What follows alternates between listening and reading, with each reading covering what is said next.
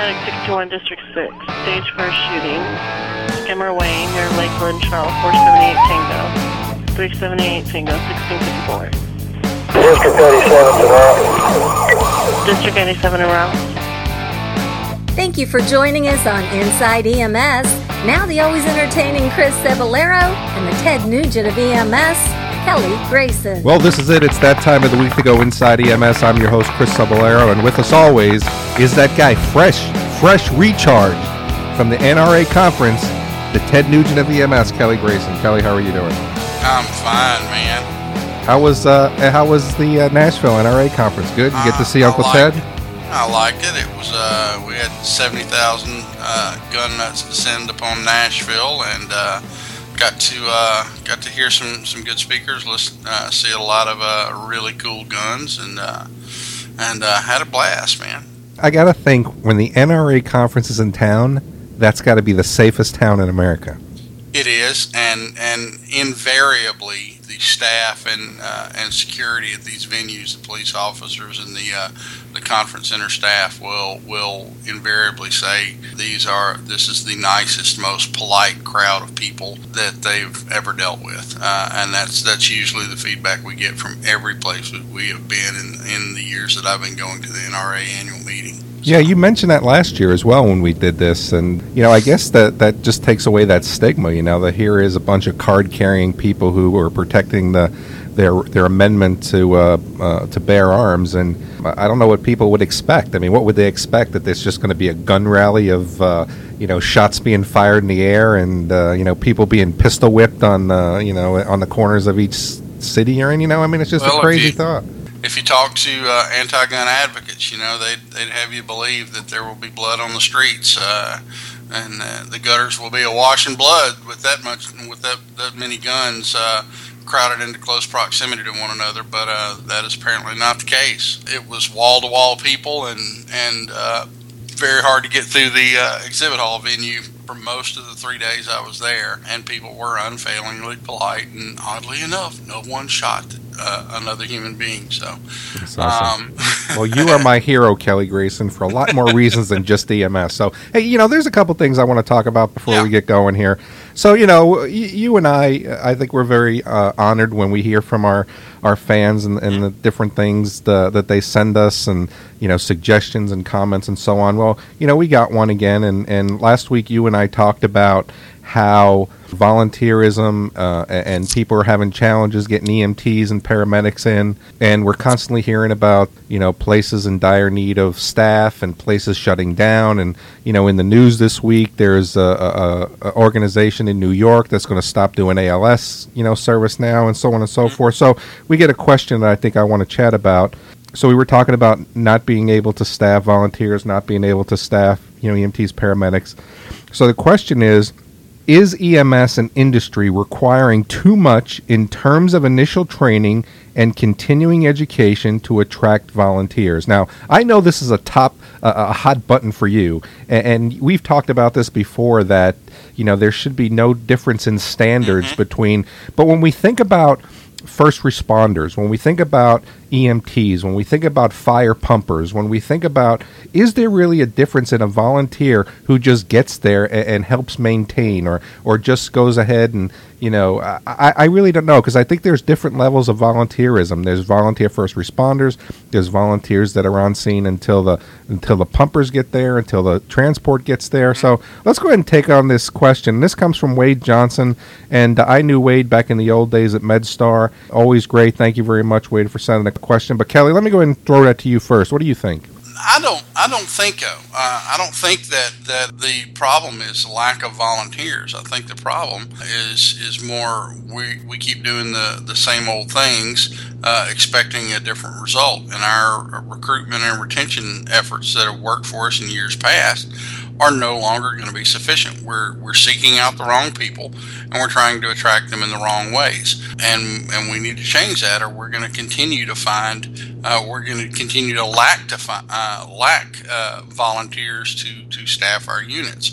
And there are a number of other resources and avenues we can explore. There are management service organizations in those areas where the volunteer agencies are are funded, at least in part, by the town, and they are reimbursed for transport by Medicare and private insurance and such. But I think we're just looking in the wrong place. I used to think that volunteerism was we were hearing its death knell, but I'm dating a volunteer EMS expert, and she's changing my mind in that regard. Yeah, we really need to get her on. I think she's probably the expert right now. But let me ask you this, Kelly, and I think you bring up a good point. But I think to Wade's question, he's not talking about lack of volunteers. He's talking about, are we putting too much educational restraints? Not at all. Well, how do you justify that? Because think about what I said earlier. What does a volunteer really need to know to get a person from point A to point B? Does he need how to work an AD? Does he need how to put an oxygen mask on? I mean, do they have to be trained to the level of an EMT to be efficient to get people from point A to point B? Well, if you're talking about simply a driver of the ambulance, no, I don't think so. And Illinois has something along those lines. They have an ambulance driver designation in their volunteer rescue squads, and they have just a little bit more than advanced first aid training and a driver certification. But I reject vehemently the idea that there needs to be lesser educational standards for volunteer EMTs. It's not a good way to go. Ask anyone in New Jersey who is familiar with how the New Jersey State First Aid Council has held back EMS progression in that state. Well, what is that? I'm not familiar with that. Can you give me a little bit? They're firmly rooted in the 1980s and resist any measure to advance EMS educational standards, accountability, background checks, you name it. And they're a very powerful lobby. They've managed to get a number of EMS legislative pieces that were designed to modernize and advance EMS education and standards in that state. They've managed to get them vetoed or just shot down entirely. And people in New Jersey will tell you that the State First Aid Council is holding their profession back in that regard. I just don't think that we need to even travel down that road thinking that EMS should have different standards whether you are paid or not. Professionalism doesn't come with a paycheck, plain and simple. You can be a volunteer and be a professional without getting paid for it, but you need to meet the same standards everyone else is. What we need to do is recruit people who can meet those standards, and we're going about it the wrong way. Let me ask you this, Chris. When you think of volunteerism or volunteer recruitment efforts, what kind of people are you targeting? Volunteer recruitment efforts. That's a really good question. I've not really been in that position, as I've always been involved with paid. Well, where would you go? Just off the top of your head, where would you focus your recruitment efforts first? I would think that if I was going to be effective in getting folks, I would look for the people who were already entrenched in careers that wanted a little bit of excitement. Yeah, that's an excellent idea, and that's the way we need to do it. But the problem is we go to high schools, we put out a sign out front that's saying, want to be an EMT, call us at this number, and that's the extent of our recruitment efforts. The problem is we recruit these young people, or we offer free EMT classes in returns for volunteerism, and get these young kids in there, and they need to earn a paycheck. Sure. They need to start a career. They don't have the time to volunteer. Kelly, what about a special volunteer certification? Instead of them having an EMT certification, having a volunteer certification. I mean, let me ask you this. I just said it. I'm going to target some of the professionals who are, and then you run into this problem with this deputy officer in wherever it was where he, fired his weapon instead of firing the taser. So, these are the type of people. Yeah, exactly. So, but let me ask you, I mean, do we need to think about having a volunteer certification instead of making them EMT certification? And what would this volunteer certification entail? What would be their qualifications? Well, I don't know that we hash it out right here, but I mean, but let me ask you this though. I mean, if you and I were to sit down and write a curriculum, what would it look like? Would it look like CPR? Or would you even think about it this way? What would they need to know? I mean, here it is. You live in an area where it takes you 6 hours to get anywhere, right? I mean, you're in the middle of nowhere, and it takes you a bit to get out of where you live to civilization, let's say. Now, I could see where, something, God forbid, happens at home. You need to get a rescue out there. You want somebody who's going to be able to deliver care that's going to be able to get somebody to definitive care. But what if those people aren't available? I would rather have somebody take me to the hospital or take my spouse to the hospital than her lay on the floor because nobody was available.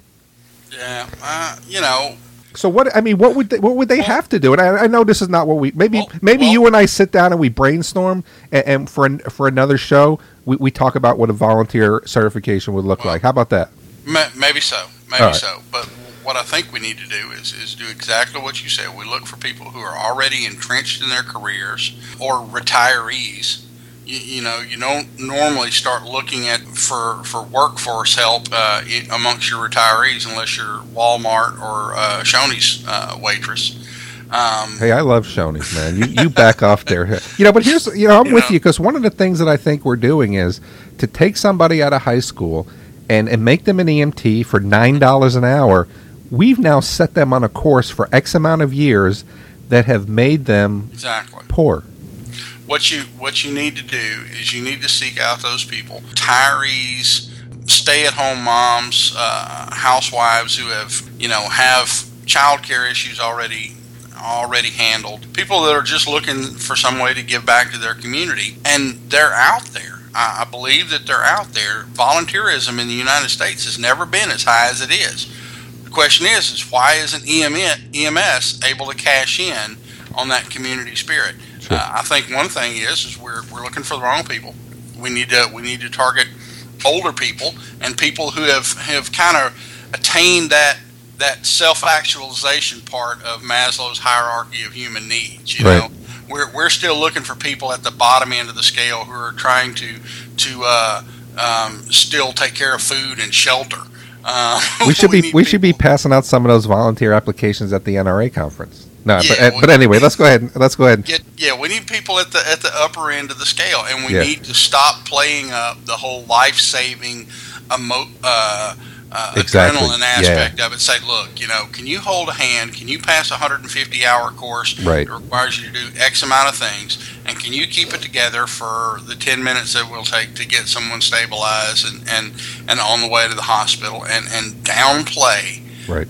We need to start recruiting caregivers instead of adrenaline junkies. I agree with you 100%. That is going to get our older, more settled people into the volunteer fold. I think that's a niche we need to exploit, and we're doing a darn poor job of it. I agree. So, I appreciate it. We spent a lot of time on the question, Wade, so thank you very much for sending it. Maybe we need to come up with a question of the week and throw that into our segments. Yeah, let's go ahead and talk about in the news. And one of the things that I wanted to touch on before we got into these, I wanted to get your opinion on it, was EMS1 did a survey, what's your go-to song, so what music do you listen to on your way to a call? And I found this very, very interesting, and some of the things that people were saying.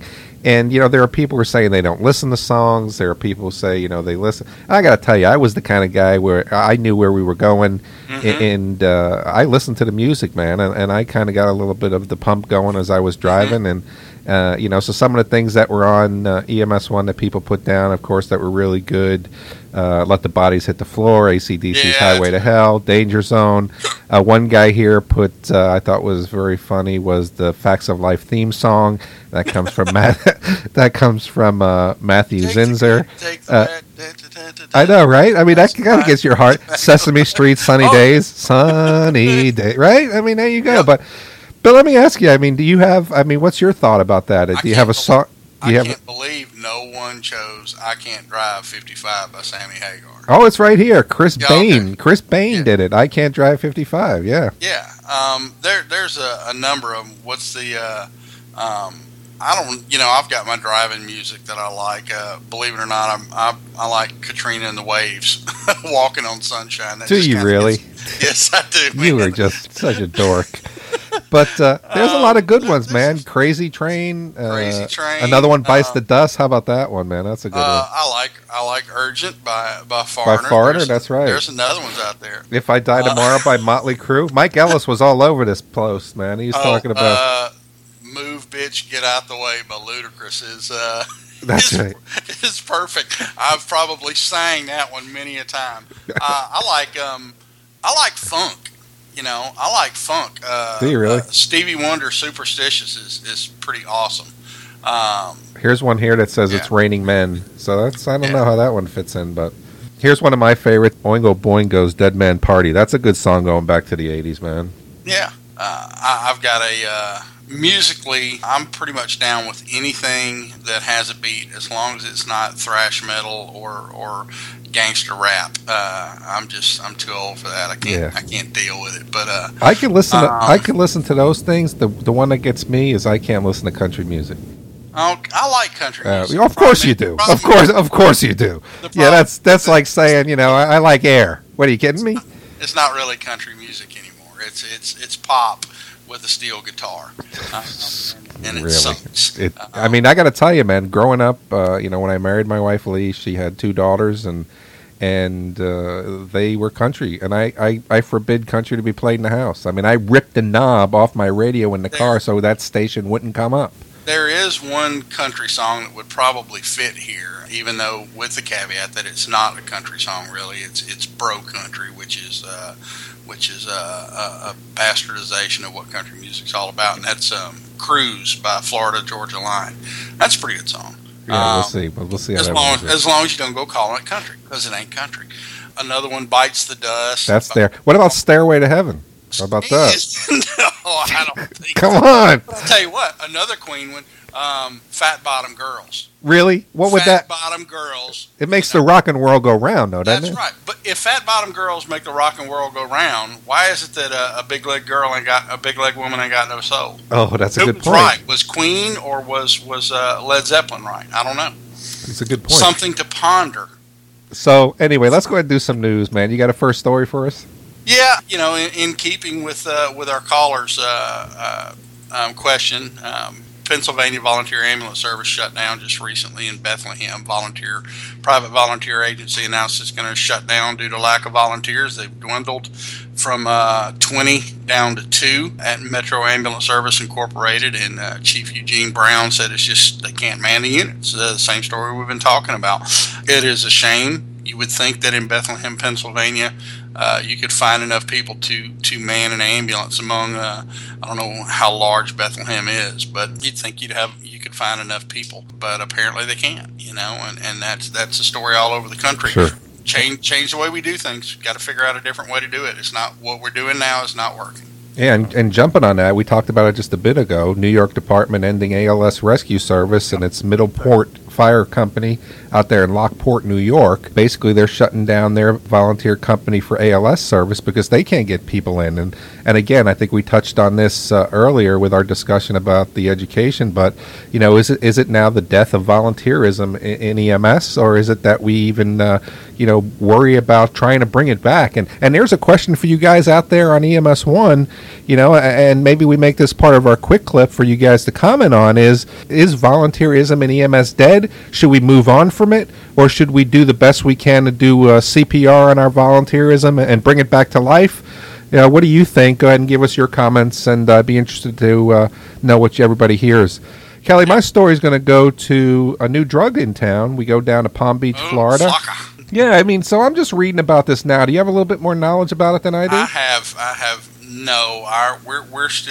We're in the Soma capital of the world here. It's Soma Xanax and Flexeril. That's our drug abuse drugs of choice. I don't know much about Flocka. Well, basically, in the article, and this comes out of Palm Beach, Florida.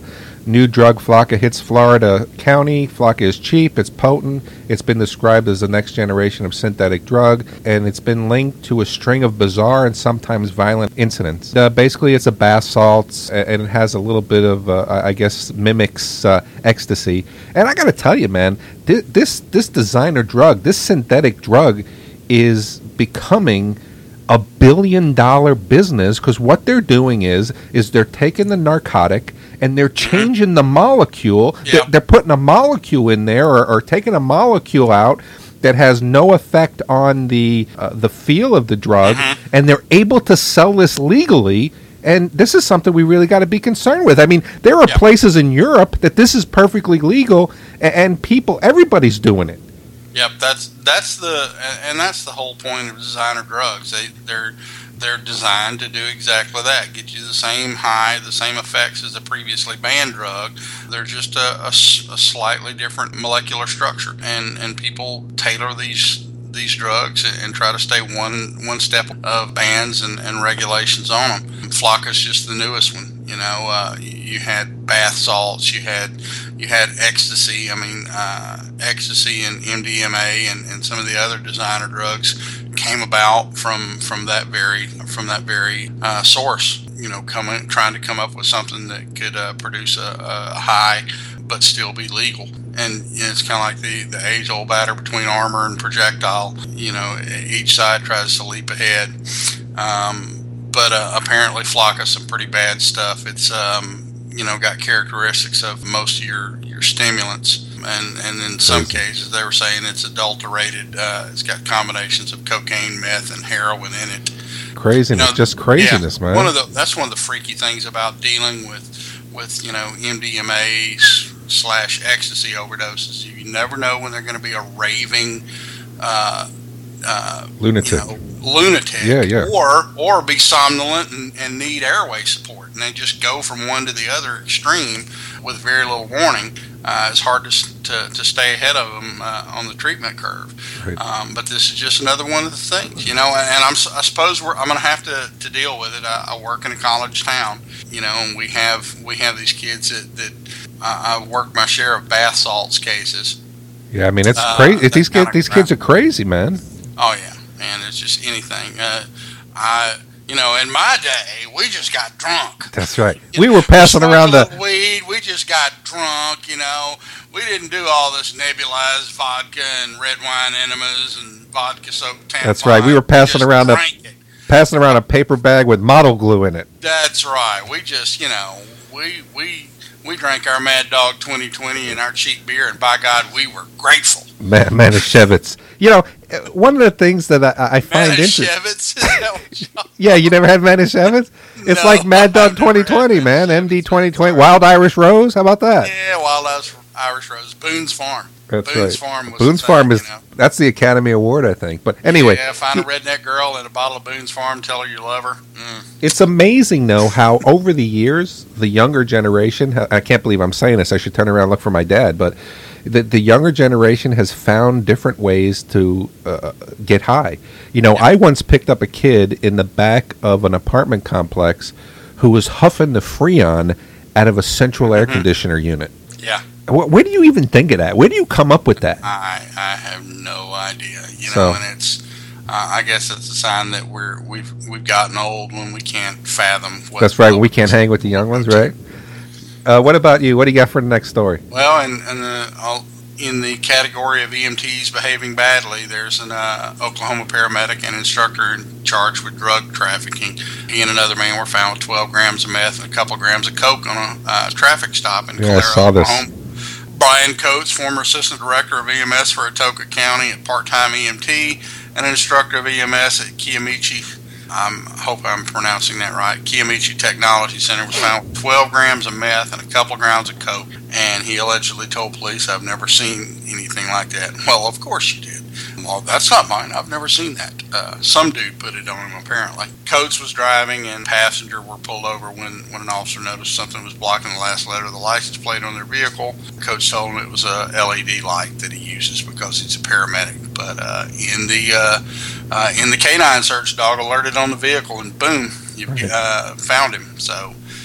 Them dogs are crazy, man. They can find that stuff. One of the things I was watching on one of the military channels, they were talking about they're using the dogs in the war, which I think is pretty amazing, and the way that they're training these dogs and the things that they're able to do. But one of the best definitions the guy talked about how a dog's sense of smell is that when we walk into a house, we smell that there's stew cooking.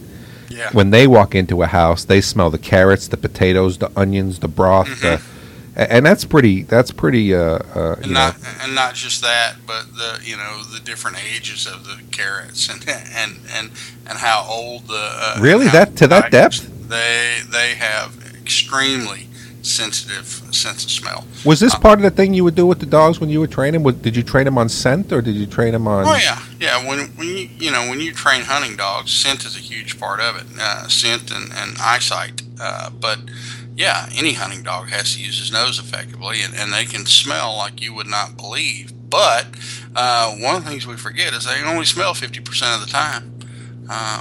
They can only smell half the time. Why is that? When they're inhaling, Chris. Really? They have to be breathing. No, but I mean, we do that. Dude, I mean... We train, you've got some high-powered labs that run like greyhounds. Right. And if they happen to be exhaling when they pass the bird, they may not wind it at all and miss it by just a few feet in heavy cover. They have to be breathing in to smell it. Yeah, I thought you were saying that, like, they'll breathe and they'll catch it, and then the next time they breathe, they won't. So, nice. Well, no, they can only smell 50% of the time. They have to be breathing in, that one half of the respiratory cycle. Open your mouth, insert foot, right? Yeah. Do I need to bring you back to basic? Can we do Anatomy 101 on how the respiratory system works? But Kelly, I mean, I got to tell you, I mean, when we think about EMTs and paramedics behaving badly, you and I have said it on the show a lot of times, man. I mean, it's not the if, but it's the when, and we're constantly hearing about this. I got a tickle out of the guy who turned 21 and decided to drink and get drunk and steal the ambulance on his 21st birthday. How's that for happy birthday? That's stupidity knows no limits, apparently, and there are a few things as immature as a legally adult male. Right.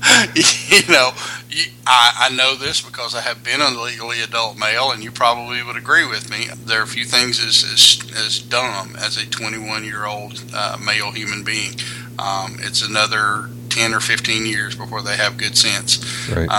They need to teach us that in high school instead of teaching us algebra. And it's to hear us talk, you'd think that there are more EMTs doing this than in other segments of society. But I think EMS just is, we're a microcosm of society in general, and this kind of thing goes on outside EMS.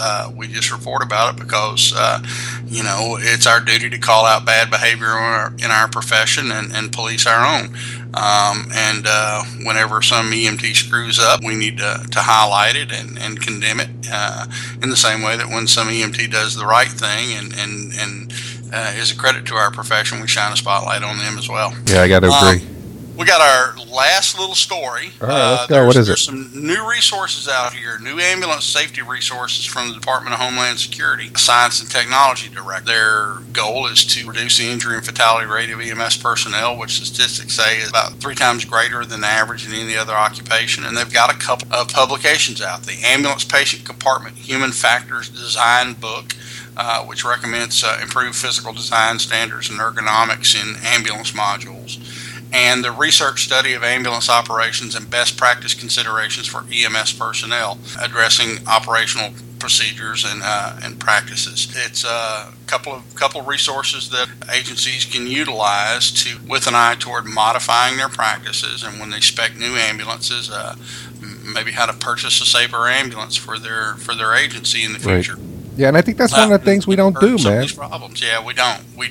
And you and I talk about it all the time on the show. We really need to start rethinking how we approach response and start to curtail some of these lights and sirens responses and look with a critical eye as to what really does need lights and siren transport. And right. if it doesn't meet a very strict set of criteria, just don't do it. It's dangerous. We should put that into the volunteer curriculum when we sit down to write that. Yeah, we should. And in our recruitment efforts, we need to, that needs to be one of the screening questions. Do you want to drive an ambulance with lights and sirens? That's right.